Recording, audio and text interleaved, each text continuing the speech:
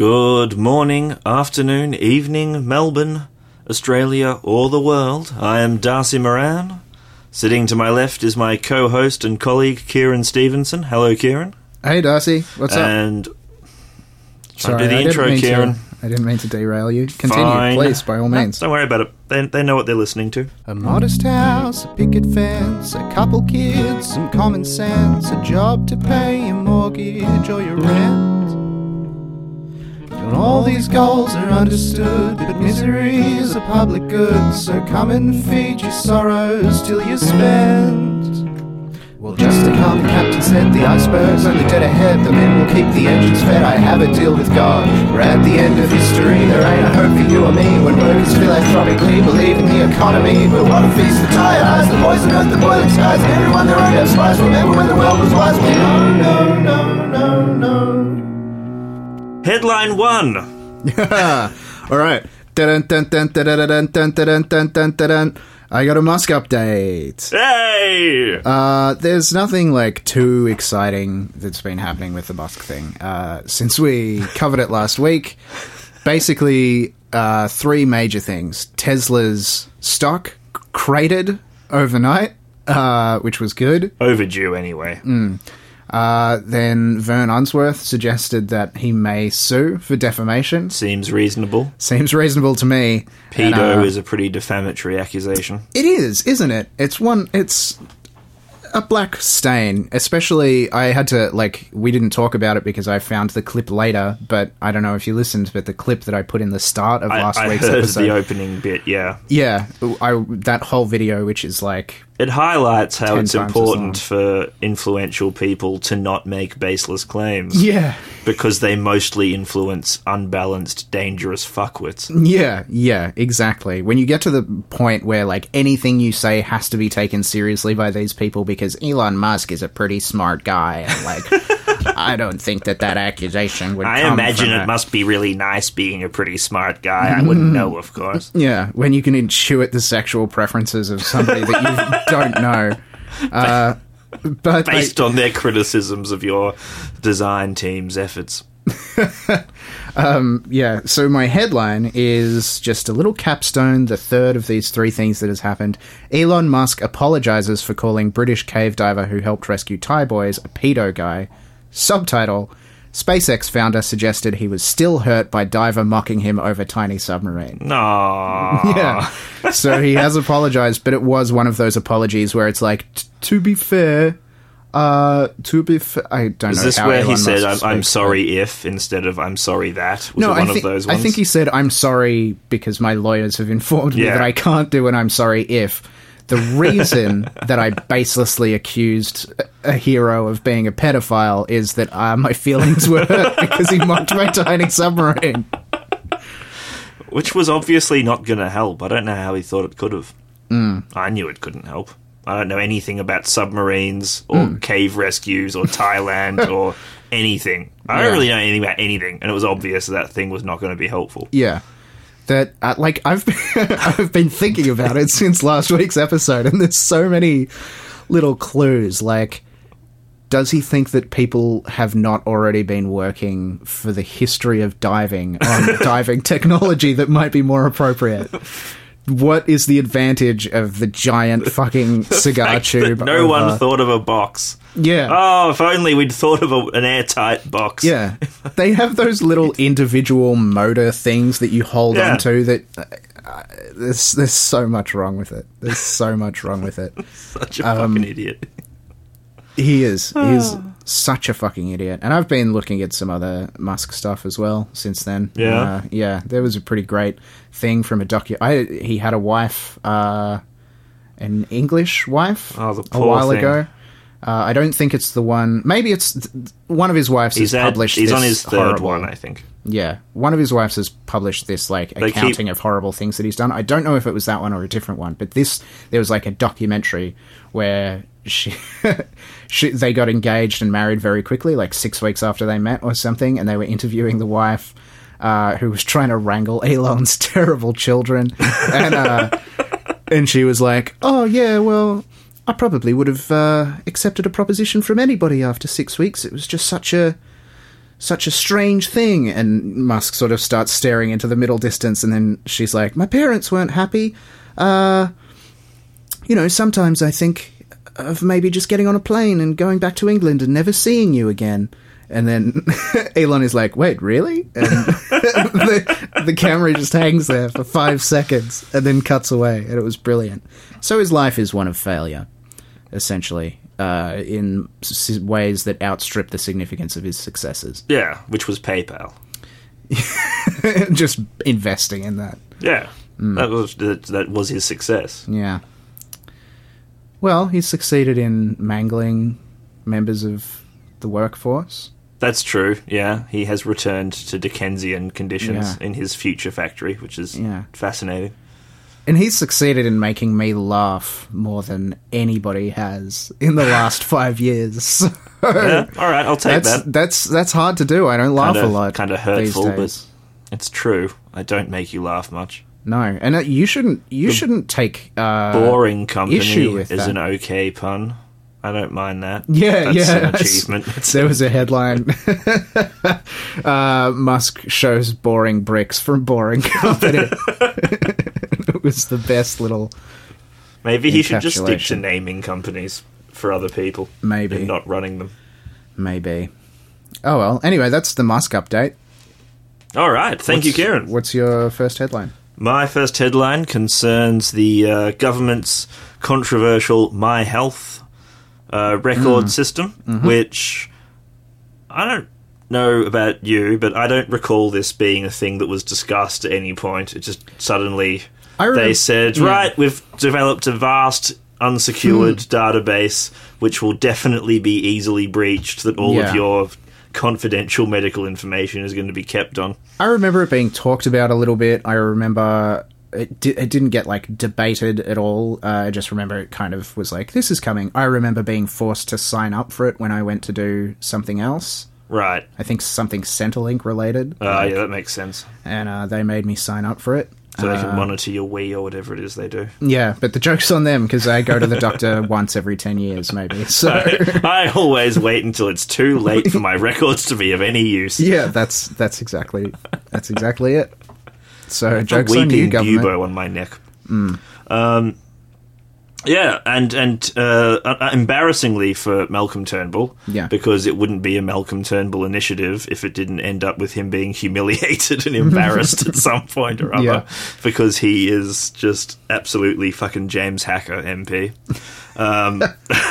His own backbenchers have led a charge against it, specifically Tim Wilson, who is the not completely bonkers Liberal MP from Melbourne, of course. Yes.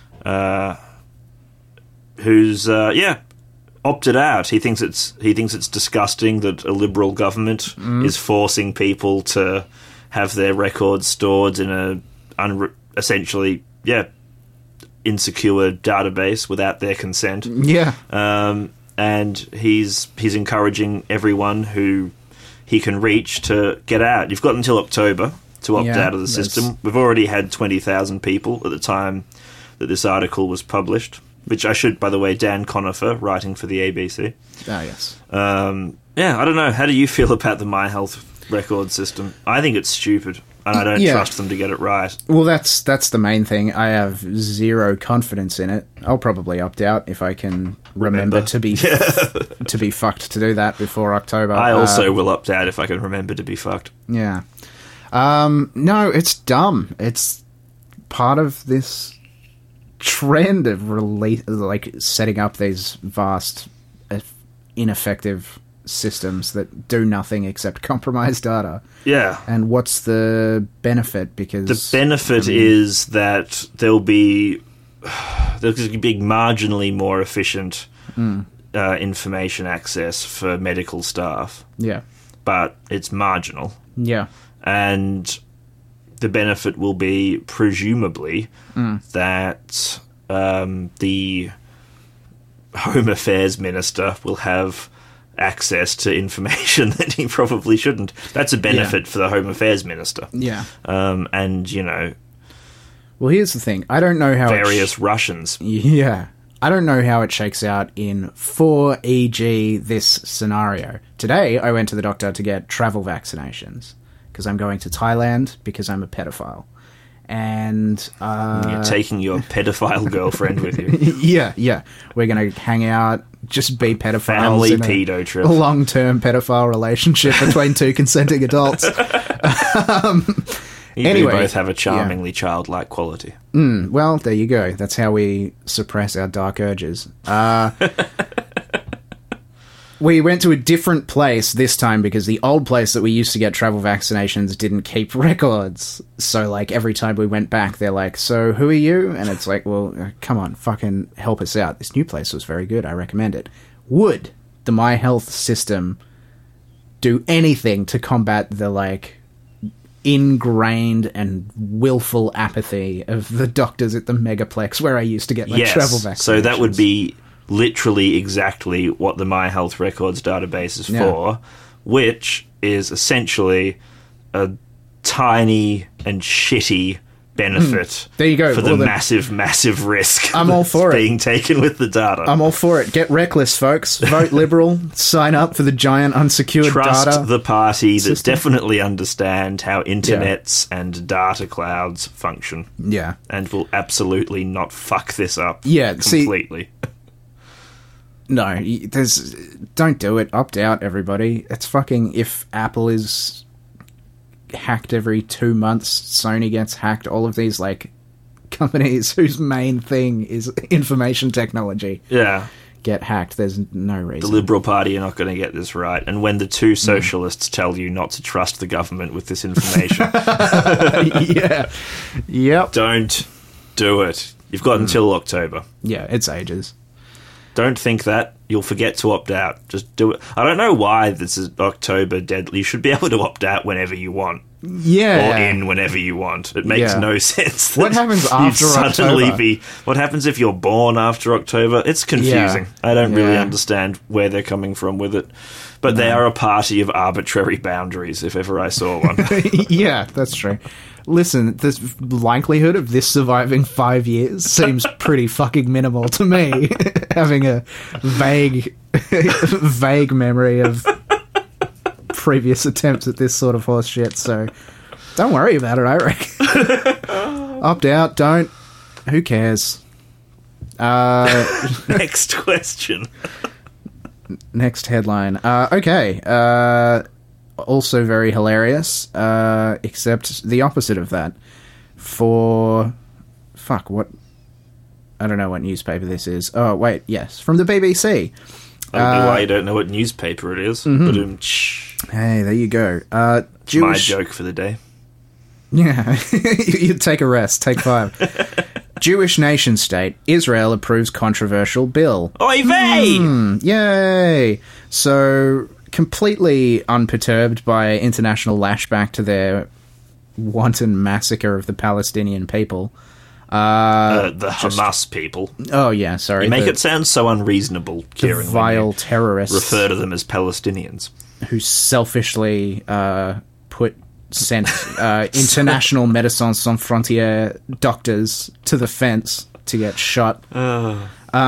They have just passed a bill called the Basic Law, Israel as the Nation State of the Jewish People, which is basically saying that Israel is first and foremost and only a Jewish country, that only Jews have the right to exercise national self-determination. It makes Hebrew the state language, and Arabic gets reduced to a special language, which special is one of those meaningless words. Yeah, right, good. And also just strengthens that claim for Jerusalem as the complete and united capital of Israel. I mean, the biblical evidence and the archaeological evidence that we have suggests that Benjamin Netanyahu's Lichad party are way more into the state of Israel than the ancient Israelites were. Yeah, that seems likely to me somehow. This is fucking mental. Yeah. So this is one of those... And it's not being condemned by any significant democratic government. No. And it's one of those, like, soft moves that if you talk to an average person on the street, they'll be like, oh, well, you know, what are you fucking complaining about? It's always been the Jewish state or whatever, because it doesn't explicitly say, like, it's legal to kill Arabs. Having a bit of political memory and an interest in history, as soon as I hear anyone from any side of politics start talking about something that they've referred to as the basic law, I shit myself. Yeah, that's a really good point. That is a really good point. And does this make Israel the only explicit, like legally explicit ethno state? That's a good question. I think it probably does, with the potential. There are definitely other like states that are. There are functional ethno states, yeah. But as far as ones that have actually fessed up to it, maybe North Korea refers to itself a lot as being a state for the North Korean people and so forth. Yeah, well, that's a favourable comparison. Yeah, I mean, well, you know, I didn't put them in this company. They've chosen it for themselves. Yeah, pretty much more xenophobic now than Russia. Yeah. So well done there.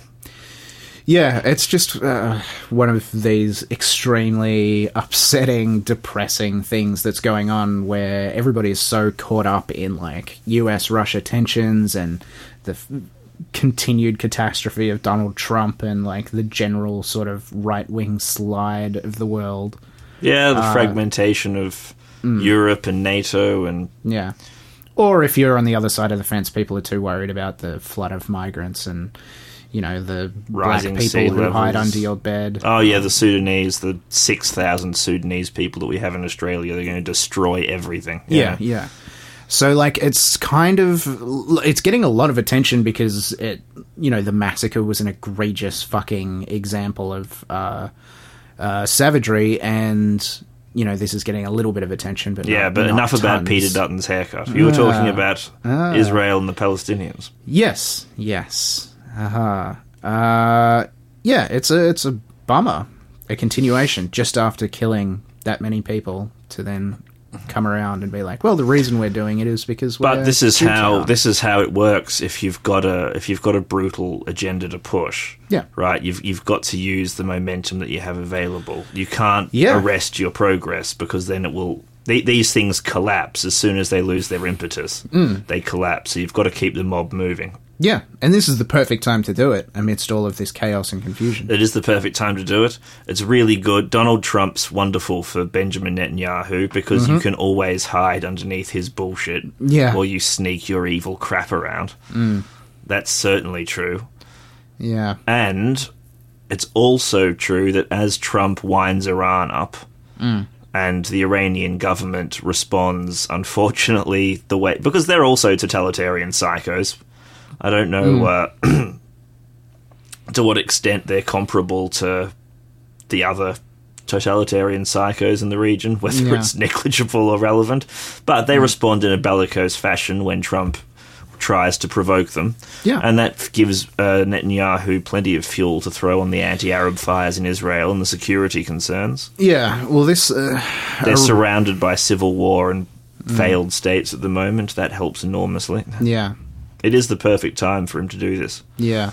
But... The Iran thing is something that we should probably talk about on another episode. It is definitely something that we should talk about. A big, deep issue of saber rattling. The news dropped today. The old...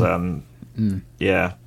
And but speaking of random, this could be, again, Darcy searches for silver linings. Yeah. As you take Zionism to its conclusion... eventually people will wake up to the inhumanity of it as a concept. Maybe. I don't know. What is eventually, though? Israel... Eventually people woke up to the... Yeah, I'm not saying that it's going to be an acceptable outcome. Yeah. But, all political experiments and movements reach a conclusion at some point when people realise it's unjustifiable. Yeah. This is always after an atrocity has happened, so I'm not very I'm pessimistic. Yeah. But maybe this is overreach. Maybe it plays badly with the Israeli public. It's too early to say. Yeah. I don't think it will. I'm going to take the opposite side of that prediction coin and say that within the next 12 months, probably sooner rather than later, we see the next sort of military push, bombing campaign, or... Oh, that doesn't contradict me. I agree with you. Yeah. I agree with you. I'm just hoping that this gives the Israeli opposition something to work with, basically. Yeah. Well, there are Arab members of government who are furious about it. So, well, yeah. Yeah. You fucking hope so. Why. The worst politicians in the world. They're like, well, I'm not crazy about this, Ben, but I see where you're coming from. Yeah, I mean, that's just American go. Democrats. We'll go. Yeah, it is, isn't it? Yeah. Well, look, we have to work across the aisle to reach a peaceful accord. I have lunch with these people every week at the country club, and to be honest, I can't stand the smell of my constituents. So. You know, we get along so well at the golf course. They just change when we get to work. I don't like it at all, but what can you do? They're my friends. Yeah. Got to stick by your friends, Kieran. How true. It's important that we're talking. That's the main thing. It's the main thing is that we're having a conversation. Amici prae patriae? Maybe. Friends before country. Anyway. Yeah. Let's move on. Let's not get bogged down in the fucking mire of Israel. Fuck Benjamin Netanyahu. Israel. I'm going to start pronouncing it Israel. Yeah. Daniel Andrews, this is my headline. Yay. Daniel Andrews says family deserve better than Dutton comments about woman's death. This comes from Luc Henri Romet and agencies. That was a very confident pronunciation of that name. I feel... I'm sorry, you tried to just bowl past it. Hesitation is fatal when dealing with French. I'm very impressed. French, a language that doesn't understand letters. So I don't feel too pressured to pronounce it properly because they're the ones who've chosen to be unpronounceable. Fair enough. This is a story about the dreadful death of a young woman from Pakenham, who was killed this weekend, early Saturday morning, after a party appears to have taken a tragic turn on Friday night. And the federal Home Affairs Minister, Peter Dutton, has wasted no time in jumping on a major law and order problem in Victoria and continuing the federal government wind up about Sudanese youths. Young Sudanese people and their gangs, which are having absolutely no impact on anyone in Victoria. Yeah, this one caught me a little off guard because I thought that was kind of fading into the background a little bit as a panic. Like, I thought they kind of wrung out that I think cloth, it's indicative of how divorced from reality the federal government is. Yeah. That they're doubling down on this for some fucking bizarre reason. It's not a story, and the only story is their attempts to make it a story. It's weird. Yeah. But Daniel Andrews has, essentially come out and said, well, we don't know why she died. We don't know who killed her. No charges have been laid. Yeah. This is very much a case of violence against women as much as it is anything else, and I think it's something shameful that we and actually irresponsible. have an issue with. Yeah, exactly. Which is, I don't know, I feel kind of uncomfortable when Daniel Andrews is right about things, because it makes me feel like the laws of probability mean that's leading to him being dangerously wrong about something else about with public policy. Sure. But he's right about things. He's right about this. But it's a trap that he's set up for himself because he decided to kowtow to this ridiculous law and order, tough on crime bullshit when he stepped into Parliament. So he's accepted the premises that they're using to attack him. Yeah. So he has no grounds to complain about that. It is a tragic and disgusting thing to politicise the 19-year-old's murder. Yeah. Especially when the facts aren't known. Well, not especially. It's fucking disgusking anyway. Yeah, so pointing out that also well, the facts aren't especially known. when the facts aren't known, but that's makes the case it more irresponsible when not less disgusting. Yeah. More or less disgusting. That's a constant. It's one of life's few constants. Yeah. The Sudanese community are no more likely to cause trouble. You don't have to wait for the media to report this. We have a crime statistics database in Victoria. Yeah. The Sudanese community are less represented than Irish and English people in violent crime. There have been 3 incidents over 18 months that have involved a group of young African people. Yeah. I've seen a couple of things on this, And because they've all... people are up in arms. These all appear to be just cases of parties that have got out of control. Yeah. Well, there's a couple Not of gangs. things. It's the 0.1% of the population and 1% of crime, so they're overrepresented, but not to a significant Yeah, but degree. they're not overrepresented once you correct for income. Yeah. Oh, fucking 100%. Don't get me wrong. I'm not blaming this on this. No, I know. I'm Sudanese. just saying that statistic can be misleading. Yeah. There's other factors. That I bring that up because it fucking frustrates me that people have to keep bringing it up in the media, that every angry pushback against Dutton and the Libs has to have this little thing, because I just know that Dutton's going to latch onto that. Oh, yeah, because the overrepresentation. media feel like they have to do and push it. balance. Even Yeah. in the face of racist agitation and Yeah. rebel-rousing and lies, they have to provide balance. Yeah. You don't. Just tell the truth. That's balanced. The Yeah. truth is inherently balanced. You Yeah. don't need to present lies as a counterweight. Yeah.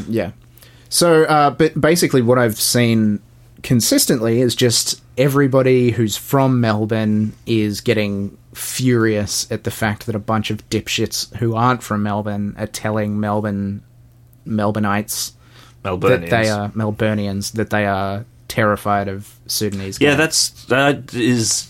It's weird when somebody kind of implicates you in their racism like that. I've got to say, Yeah. I really do, because none of the times that I've been afraid while I've been at a pub have been anything to do with black people causing trouble. It's mostly been white yobbos. Yeah. In fact, the only times I've ever been violently assaulted out in public have always been white people. Yeah. Always. From Narry Warren, every time. Yeah, because Not every time. when you That's look me at, making a prejudiced assumption. when you look at the numbers, you're like several hundred times more likely to be Yeah. fucking violent crimed by a white person just You are. because of fucking Just because of demographics. And, yeah. I don't know. I've never once been afraid to go out because I've never once been afraid to go out, black like guy. ever, for any reason. Yeah. At times when I have been out, I have become afraid, but I was never afraid Yeah. to go out. Yeah. And I don't know why the Liberal Party keep bringing up restaurants as Yeah. the problem here, Yeah. because it's specifically less frightening to be at a restaurant than it is to be at pretty much any other venue, unless it's like a haute cuisine restaurant, and you don't know about the eating etiquette or whatever. You're worried that people judge you if you use the fish knife for your entree. If you chew the testicle or just swallow Just it whole. swallow, which you should not need to chew a testicle. It has not been properly cooked. But anyway, that's Yeah. leaving that aside. Yeah, that's what's scary about going to a restaurant. Yeah. Did For you some- see the Chris Pine reaction where he wasn't like clued in or whatever? I'm taking a lot of this from, Waleed Ali gets one good take a quarter or so, like sort of 2 or 3 or 4 like really good takes a year maybe, and the rest of the time he's kind of a mild mediocrity machine. But yeah, middle class, sensible centre. yeah. But that's all he's ever said he was.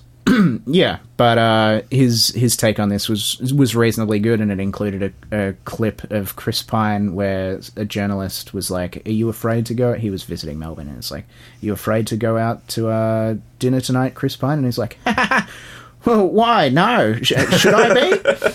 And then somebody reminded him, and he was like, "Ah, Well, yeah, fair play to Chris Pine. He has not bought into this ridiculous yeah, strategy of trying to achieve whatever the fuck it is they think they're going to achieve. yeah, But I just wanted to mention before we move on to our topics, yeah, which Daniel Andrews could have brought across a little bit more strongly. This was an incident where we had at least more than a handful. There was one group at the flat when the party started, another group arrived later on, and a blue started at some point. Those are all the facts that are known. In gang-related violence, the odds of the person who dies being a young woman who's there are fucking incredibly low. When gangs of angry young men fight each other, they tend to hurt each other. Yeah. They don't tend to just randomly stab a girl who's in the area. Yeah, and this isn't the US, so, like, crossfire... Yeah, it's not like they're shot not... through a chunk of drywall or something. Yeah. There was a stabbing, so it seems like it was a personal dispute. Yeah, most likely it was the actual problem that we have in this country, which is women keep getting killed. By results of sexual jealousy and insecurity. Yeah. And God men knows who what are other... raised to be angry, fucking racist, sexist which is monsters. Something that Australia can claim to be successfully multicultural in its embrace of. Yeah, there you go. Yeah. I would just like to cap it by assuring the listeners that we do not have a gang terror problem in Melbourne. Come visit. No, we don't. And, we used to in the 60s and 70s, which was all white guys from Heidelberg. Yeah, all white guys from Heidelberg. Or Richmond. And police. And police. Don't... We still have a slight issue with the police. Yeah. It is for Peter Dutton or the Prime Minister to try and co-opt our opinions as Melburnians for their fucking racist election gambit is disgusting. Yeah. As is just the fucking racist gambit to begin with, obviously. So Lock fuck those them guys. up. As always. This should be something we can do about them being racist agitators. We ought to be able to take them to court for it. Yeah. Might look into that. Possible first crowdfunding activity. 1 vote from me. Yes. Well, you know, it could just be because Turnbull did come out and say, look, you've got to admit that there is a problem with gang crime in Melbourne. Maybe that's just part of his remaking himself as a mere mortal, as I would like to talk about for my topic. Oh, good. Malcolm Turnbull and his saviour complex. Because we're starting to kind of enter the shallow waters of election season a little bit. And where thanks to Bill Shorten's amazing leadership, Labour could lose this election. Yeah, fucking hell, if that happens, burn it. So I was doing some reading and I came across a nice piece of hagiography masquerading as journalism by Andrew Probyn, an article titled Malcolm Turnbull's Remaking Shows the Challenge Ahead is One Between Mere Mortals. And I think in his kind of maybe unintentional pedestal putting of Malcolm Turnbull, Probyn's actually come across some incisive criticism of it. So I just want to read a couple of quotes and then we can talk about this. I'll read the couple of quotes, I'll say what I think about it, and then we can talk about it. So, first quote regarding the election and leading the party. No, this is the task best done by a different Malcolm, the one who's learnt, in painful, battering circumstance, the importance of seeing others' difference and acknowledging it, if not respecting it. He's learnt that not everyone is as brilliant as he is, that they sometimes don't see the future as brightly as he does. This is the Malcolm who now recognises that the Liberal base doesn't want re-educating at all, but instead requires red meat to ensure it doesn't bay for his blood. That's one quote. This is the second one. He's just another politician, the public's decided. It's less of a challenge when competence, not greatness, is the bar. In short, a lesser Malcolm is learning how he might win when he's not the Messiah. The next election becomes a fight between two mere mortals. See, that's interesting, isn't it? Because I would say it's much harder to come across as competent than it is to come across as great. Yeah, if you don't have the wherewithal to come across as great, you have no chance of coming across as competent. Yeah, that's actually a pretty good point. Maybe you should be writing these articles. Yeah, so I actually can't figure out 100% what position Probyn is taking there, but he's spot on in that Malcolm Turnbull has consistently viewed himself, or at least it seems to be obvious that he has viewed himself as like a cut above, you know? Oh, definitely. Self-made millionaire, fucking man about town, dapper, speaks well, looks good. Well, and remember that with the low-class cretins he's surrounded himself with for the past 20 years, he is a cut above. Yeah. He is the most intelligent man in the room. He is the most articulate and the most educated, the Renaissance prince, surrounded by, fuckwit medieval knights. But that is very true. But he's a Don Quixote character, isn't he? The problem that I have with this character view of Turnbull, which it seems to be the sort of base position from which people work when they talk about him, is how badly it's infected, just common discourse with people. How when I talk to people who are maybe a little less politically engaged than I am, and I try to talk to them about Liberal Party policy, they're like, oh yeah, but he's better than Abbott, isn't he? Abbott was fucking a bit crazy, wasn't he? It's at least he's smart. He seems like a smart guy. He's not going to do anything too disastrous. Yeah, but he is. Exactly. Yeah. His party is doing disastrous things every fucking day. And... like creating a fascist department for Peter Dutton to play with. Yeah, Abbott exactly. never gave him that. Yeah, He probably would have, but he didn't, so... Yeah. Almost by virtue of trying to be this, intelligent, better than everybody, moderate, just pure money man. He's almost stoking this right faction pushback and all of these fucking... Well, he looks like a good prime minister. Yeah. And he acts like a good prime minister, Yeah. and that is enough for a lot of the electorate. Yeah. Really is. Yeah. But we're here to disabuse people of these Look at what illusions. Obama and Clinton were able to achieve. That's true. In the United States of America, Yeah. that Bush and Trump couldn't get away with, or they did, but in the popular, realm, the realm of public perception, they didn't. Yeah. Plausibility gets you on an unfortunately long way in the world. Yeah. It really does. So... here's who Malcolm Turnbull actually is, though. Smarter than your average politician, sure.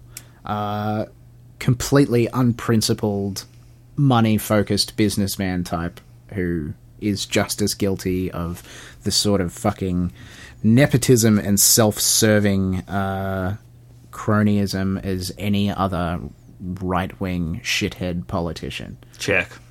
Spineless, egotistical, useless as a leader because he can't fucking manage his own party, much less the country, and potentially fucking our next Prime Minister as well as our current Prime Minister. I mean, there's an element of a sort of Shakespearean villainy to Turnbull in that he's so adept at speaking in the language of progress and the language of enlightenment and, the sort of discourse of the 21st century that makes a lot of the journalists in this country and a lot of sort of centrists and centre-leftists who would be opposed to his policies nonetheless roll onto their backs and start purring while he, wreaks these evil games. Yeah, and you can't, understate how much of a breath of fresh air he was after Abbott. Abbott was a viscerally humiliating experience for the whole country. Exactly, yeah. And all people really knew about him, I feel, the average person, was that he was rich and that he had endeavoured to come to some sort of agreement on climate change. Yeah, so we knew that he'd been taken down because he took a stance on emissions trading. Yeah. Right. And that went down very well with the electorate. And while he was communications minister, he spent no time trying to make the NBN work and a lot of time photographing himself on trains, which bizarrely went down very well with the electorate for the same reasons. Yeah. He did. He fucked the NBN. He fucked his initial attempts to be a bit more sort of sensible on climate in his new government. He abandoned that, and he's constantly capitulating to a right-wing faction of his party that's obviously attempting to drag this country into the fucking mud. Yeah. And succeeding in large part. Yeah, and it's worth looking at that faction closely as well, because what Malcolm Turnbull has learned, and he really should have learnt this the first time his leadership was kicked out from underneath him, and it should have been reinforced when he managed to successfully shank Tony Abbott, but it's taken a while for him to wrap his head around it, is that the Prime Minister in Australia's parliamentary system is not a powerful position at the moment. Yeah. It really isn't. It's essentially the front man of a band, but you're not writing the music. Yeah. You're not one of the skilled musicians. You're kind of the most dispensable It's the old person. school frontman Yeah. position, like the fucking David Lee Roth, Sammy Hagar rotation shit, Yeah. where it's like, yeah, people might like you, but you are the most replaceable element of the whole thing. Yeah, you're just a basic vocalist, and you look all right in a suit. Yeah. Yeah. So, how would you go about disabusing people of the notion that Turnbull's a bit of all right? You know, because the fucking political apathy in this country blows my mind. This is the thing. So, if Turnbull was in the position that people think that he's in, and this is people who are being charitable to him, that he's essentially a man trying to do a good job, but he's held hostage by an obscene faction of his party. Yeah. He would he'd kick up a stink about it. He would make a noise about it. He would try to fight it. You know, you can resign. You can trigger a new election and campaign against the disgusting elements of your own party. Yeah. There is a lot that you can do that he's not interested in doing, because he's not a good man making the best of a bad deal. He's just somebody who likes to be Prime Minister. Yeah. And he seems to be vaguely obsessed with legacy. Like, I think he wants to be a great Prime Minister. Oh, in the same way certainly. that... Great man of history. I say he's James Hacker MP. Yes, Minister all over. A vain, vacuous, intelligent, but cowardly, reactionary figure who will just jump wherever he has to stay in the seat he's got. Yeah. I think it's telling that just after Andrew Probyn writes this article being like, oh, Malcolm's learned that he has to be a bit more of an everyman. If that's true, then the way that Turnbull has interpreted that is to go on national media and say a fucking bald-faced lie. You've got to be honest. You've got to admit that Melbourne has a problem with rampaging black gangs. Yeah. Something that's patently false, that he obviously has no unique insight into, but which will rabble-rouse a reactionary base of shitheads into supporting him in the next election. So, well, and it will please Lord Dutton, yeah, which seems to who likes to watch the Prime increasingly Minister be grovel. That appears to be. Yeah. And I can understand why you would enjoy having power over an arrogant prick like Malcolm Turnbull. Yeah. It's kind of sick and twisted and really not helpful for the efficiency and efficacy of government, but Lord Dutton clearly enjoys watching it. And, you know, if it takes up 5 minutes of his day that he otherwise would have spent doing evil unto the innocent, then I guess grovel away, Prime Minister. Yeah, watch me backtrack all of this hatred for Malcolm Turnbull when he gets deposed and Dutton gets fucking crowned in some grotesque ceremony where they paint a cross on his face in lamb's blood or something. As the smoky savour of the scent of thousands of burning foreigners carries up to heaven. Yeah. Ah. It's gonna be dark. It already is really dark. And I don't want to think about the sorts of horrible illegal sex parlours Peter Dutton goes to, but I can imagine that they would just make the Marquis de Sade vomit. Yeah, it's something out of a fucking Garth Ennis comic or something. There's a room where there's just a woman that's constantly being burned. Yeah. And he just goes in there and rubs his bald head in circular motion with baby oil and just watches her. Well, a couple of imps lacerate him strategically. Yeah, he's a fucking complete degenerate. There's no way that we can stand having Dutton as our fucking Prime Minister, and it is a possibility which terrifies me. If Labour had anything to show, like if they had any game to bring to the table, I would be a little bit more... They do. They're going to be more accommodating to business. Yeah, of course. How could I forget that bold new strategy? On the zeitgeist. Da-da-da-da-da. And they're going to get some power ballad song from the mid-90s for their next campaign. It's going to be epic, Kieran. Yeah. Is there any essence of soul left in Midnight Oil that we can wring out? No. Is I think if Labour try to touch Midnight Oil's intellectual property, the rest of the band will hang Peter Garrett as a warning. yeah.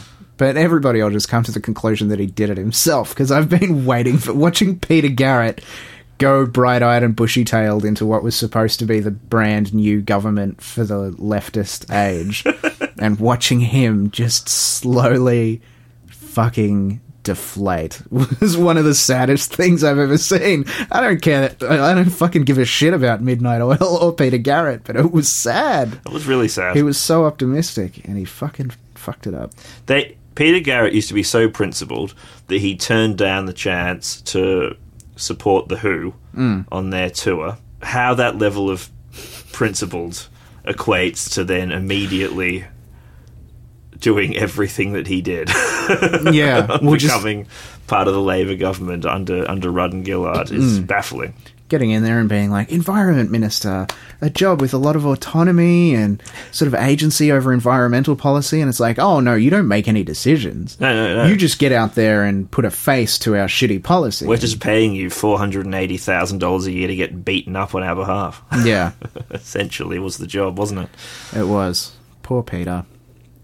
I can see Labour campaigning to Yeah. Buck Rogers by Feeder. I think that's going to be the Yeah, I don't know it. song. This is I think we're gonna make it. all right. Maybe I know it. I think It was popular a while ago, yeah. and it's about aspirations and how you think you might be able to get them. Yeah. I mean, It's got a CD player. it's possible. It's possible. I was going to say that seems like a little off the base knowledge of music, but fuck if I can read any of that shit. It could be that. It could be fucking LMFAO for all I know. Oh, it could be. I think that's a bit too groovy for them. Do though. we? I mean, yeah. Red at least, Foo's a bit too edgy. Yeah. At least our campaigning isn't quite as grotesque as US campaigning with its use of song and stuff. At least we're never going to get something like Fight Song in this country. Which is one of the most One of the greatest shames about our Australian politics. Oh, wouldn't it be wonderful if we had Bill Shorten singing Fight Song? Yeah. Oh, quick, we found a way to distill pure embarrassment. Somebody pull Wong and Albanese out of the bar. Fuck me. Yeah. So that's my topic. Maybe it doesn't... No, it carries well. It carries well. I think it's important that we start examining Malcolm, important because frankly he's a little boring and a little on the sidelines when you've got characters like Dutton. Yeah, and that's his strength. But he is the leader of the party. People need to put him back on the hook, right? Because his not being Tony Abbott gave him a huge amount of leeway, which he's squandered by trashing environment goals, by fucking building up xenophobia with immigration and with racist comments about local people already approved who are allowed to be here. Some of whom were born here, by the way. Yeah. All of the Sudaneses were not from overseas. Yeah, nice. Yeah, yep. And wasn't there some sketchy thing where the guy that he put in charge of NBN Co., that Telstra dude, was like either a mate or... This is the guy who trashed it when he left the job, talking about how much better fibre to the premise obviously would be, but NBN Co.'s model was cheaper for now, essentially, was what he was saying. Yeah, him. He was a great choice. Yeah, what a dipshit. Alright, what's your topic? My topic is that Fairfax Media, whilst continuing to be champions of social progress, have decided they are now going to advocate for market-based solutions. Yes, this is what I like to hear. This is the way forward, This is the way forward. Yes, Clintonism. Yeah. Fucking just at the absolute nadir of the popularity of neoliberal market solutions. The Fairfax Media is like, you'll never believe this. It's like it's the fucking 80s again, and we're just getting spaghetti. How many villains have started out as heroes who just embraced the darkness because they had to achieve something great. Yeah, that's You true. know, That's this true. is an easy trap to walk into. Obviously it is. Especially- So what breed of villain are we dealing with here? Well, I mean, you'll have noticed, for instance, that the domain section of the newspaper, this has become a pleasure of mine of late, is just suddenly filled with articles about how horrendous it is being a landlord. Yeah, that article that you posted, which is great. Well, how did neither of us talk about that one? Fuck. Because I was going to bring it up here as part of this marketization theory that they're pushing. Excellent. So this article, for those who've not read it, is about an idiot from Sydney who bought an off-the-plan unit in Brunswick, but then all of her friends lived in Windsor. So she rented out the off-the-plan Brunswick unit and moved to Windsor to rent. Of course her fucking friends live in Windsor. Fucking hell. Yeah, anyway, go on. Now, you can't pay for Windsor with Brunswick rent when you've got when you're paying off a mortgage already. She's a project manager, by the way, this woman. Yeah. Terrifying to imagine what project she's associated with. But the big horror story is that the tenants have a tendency to pay their rent 12 to 13 days late. Yeah. But they do this every month. Yeah. So it's regular. Yeah, So so- all she had to do was adjust her spending patterns once. Yeah. And everything would be fine. Good for the rest of time. Yeah. Just a slight mental alteration. Her thing is that, like, she wants to be able to kick them out. Yes. But she has to wait 14 days before she's legally allowed to kick them out, and, which is already, and once like... she thought she had them, but then the property manager was like, no, they paid yesterday. Yeah, which is the grimmest thing, because she was waiting for that midnight thing so she could be like, evict! She's a psycho. But Yeah.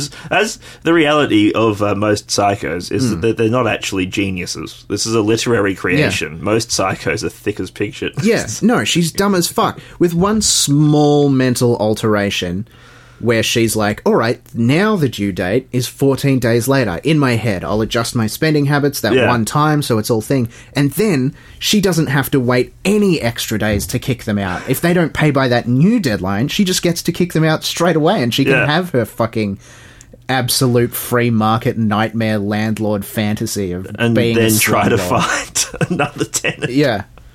Who's also, by the way, just for the record, gonna pay 13 days late. Yeah. Because most tenants do, because most people are broke. Yeah, it's a fucking Brunswick house or flat or whatever the fuck it is. Yeah. Obviously, You're the not people gonna moving get in there are rich not- people moving in there. Yeah.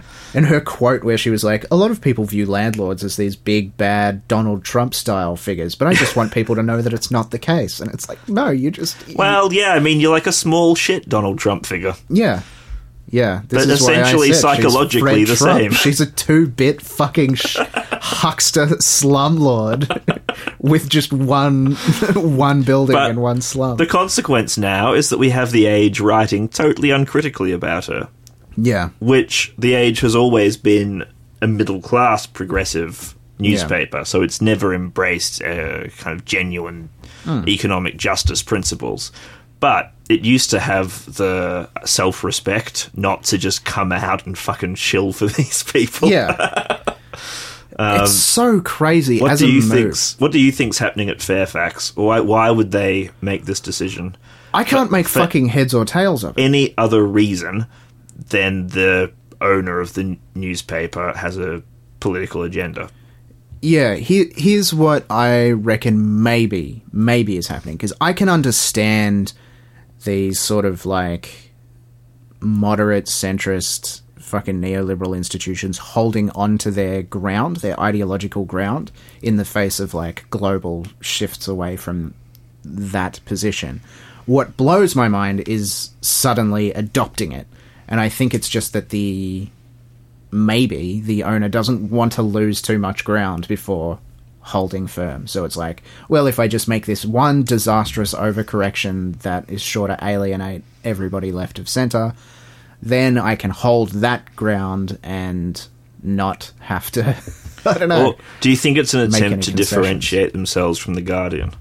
Not that the Guardian's like Could be, massively yeah, anti-market or anything. No. But they're more critical of market mechanism. I mean, in the maybe ages. it could just be survivalist. Of the major like papers, not the Guardian's an online thing, really, isn't it? I don't Yeah. think they publish a hard copy paper Yeah. in Australia. But Well, see, that's the thing. The people who read The Age, by and large, already read The Age. Like, you're not going to get... you're going to get ever fewer. There's going to be no Yeah. uptake for the Age. Yeah. It's just like, I mean, maybe there'll be a couple of sort of 40 to 60-something people who would have eventually started reading The Guardian online instead of The Age, but, like, I don't think so. If it's a market calculation, it's a shit one. I think it's probably a political calculation. I think it's just somebody wanting to keep pressing a fiscal conservative agenda, Yeah. basically, and kind of running out of the mechanisms to do so. Because the reason that this directive was put about is because the editorial staff obviously weren't holding that line satisfactorily, right? Yeah. Because you can't. You know, The Age has a lot of problems, and so do, you know, all media organisations. But I think it's fair to say mostly Fairfax Media employs more intelligent and more capable journalists than News Corp. Yeah. Generally speaking. I don't need to see any figures. I'm on that. Yes, I agree. And that means if you want to push a market agenda in the early decades of the 21st century, you have to make that a declarative agenda. Yeah.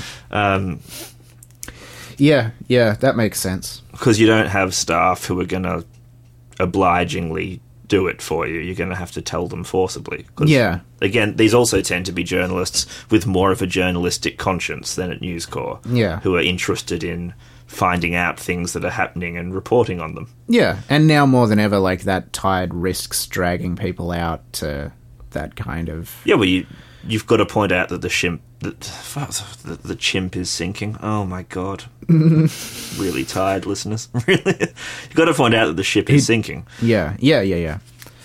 And, like, now it feels like the coolest journalistic position is the kind of, like, a little bit maverick leftist-ish kind of... You don't have to be too radical, but you're the one with a conscience. You're not buying into the man's bullshit, you know, like a Glenn Greenwald sort of position. Or Yeah. like that's the one that has sort of Yeah, prestige, social prestige attached to it in the way that the old sort of idea of the journalist. because you don't uncovering want to the truth. confront your readers too much if you're going for that angle.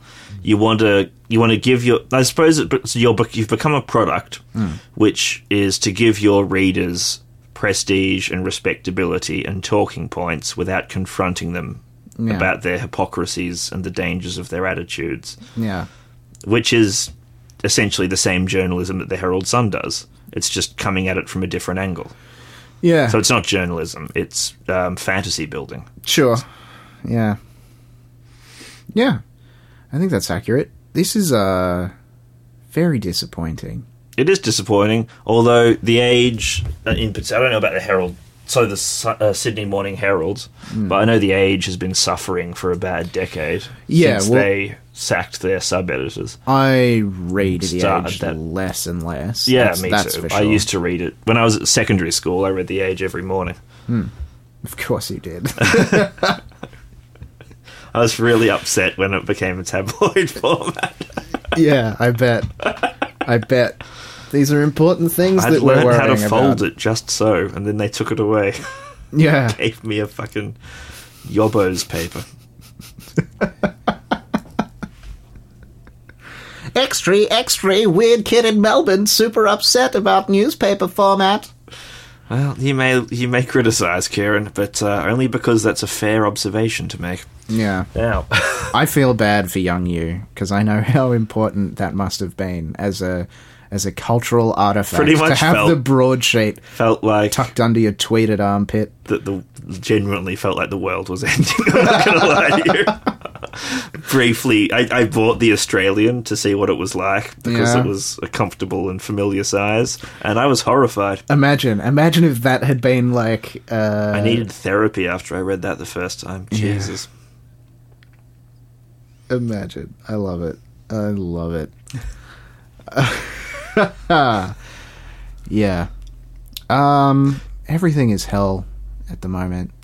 So, explicitly Clintonite newspaper as the alternative option to the explicitly Murdochian newspaper. Yeah. So we're just slipping into US systems. Pretty much. And eventually politics will come to reflect the media, and we'll just I don't know if I've got the patience to sit through all that, Kieran. Yeah. If you read the Age newspaper, or now this will be all Fairfax publications, if you read them, keep a very close eye on the direction the articles are trending in. Yeah. Basically, this is a warning as much as anything else. Yeah. Fairfax have chosen to become a scale on the belly of the beast. Yeah. Who do you think is the shiny political dynasty figure that will arise in the Labour Party to represent the Clinton style? Do we have anybody like that? Does, like, Hawke or Keating or somebody have a kid?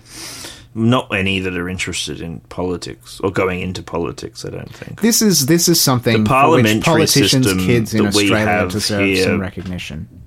What makes dynasties more difficult, Yeah. the way our system's set up, which is good. Yeah. You could definitely pull it off, though. If Yeah, you well, had the somebody. Downer family are having a punt in South Australia, so Right. we'll see how that goes. Yeah. But they've got patrician written all over them as well, so it's somewhat appropriate. Yeah. If you're going to have a dynasty, you want proper silver-haired, Yeah. jowly sort of fuckers getting into it, you know? Yeah. You need a Tywin to anchor everything, essentially. That's right, yeah. Is Alex a Tywin? I mean, are we talking about in real life or in his mind? Okay, yeah, in his mind, granted. I don't like it when you call me racist, Mr. King. It's really unfair. Yeah. Why do you always shout at me in Parliament? Tremble before the might of the political patriarch. Fucking A. Yeah. We're fucked. I don't have anything to add. It's... Well, what this has given me a thought for, though, this idea of Fairfax shifting ground, and it's kind of an imperceptible ground shift in some respects, because they have always been a bourgeois faction. Yeah, we're not talking west. about, like, but the I'm revolutionary interested to pamphlet. see how far it's going to go now that they've actually put it out as an agenda, and what tangible effect it's going to have on us. It's not going to be good. No. It's going to probably make the Labour Party even more of a fucking useless wreck than it is already. Definitely. But it also gives me a nice opening for next week's program, where I think we should talk about how to talk about socialism. Yeah, sure. I'm up for that. We're going to do how to do an economics intervention on your friends if you're worried they've been drinking too much capital. Yeah, wonderful. I could use that. I know a lot of people could. It's one of the hardest things to do. It's really hard, yeah, because you have to spend a lot of time explaining why you're not advocating the mass murder of 40 million people. Yeah. It's full of pitfalls. It was Alexei Sayle's joke, because his mother was a Stalinist, and he was a communist himself, but sort of to the not Stalinist end of things. Yeah. So, how can you justify this horrible stuff, Mum? And she said to me, well, Alexei, if you're going to make an omelette, you need to wipe out several ethnic groups. It's true. How's that for weakness for weakness? That's Good night! Talk shit, mate. Best of luck next time.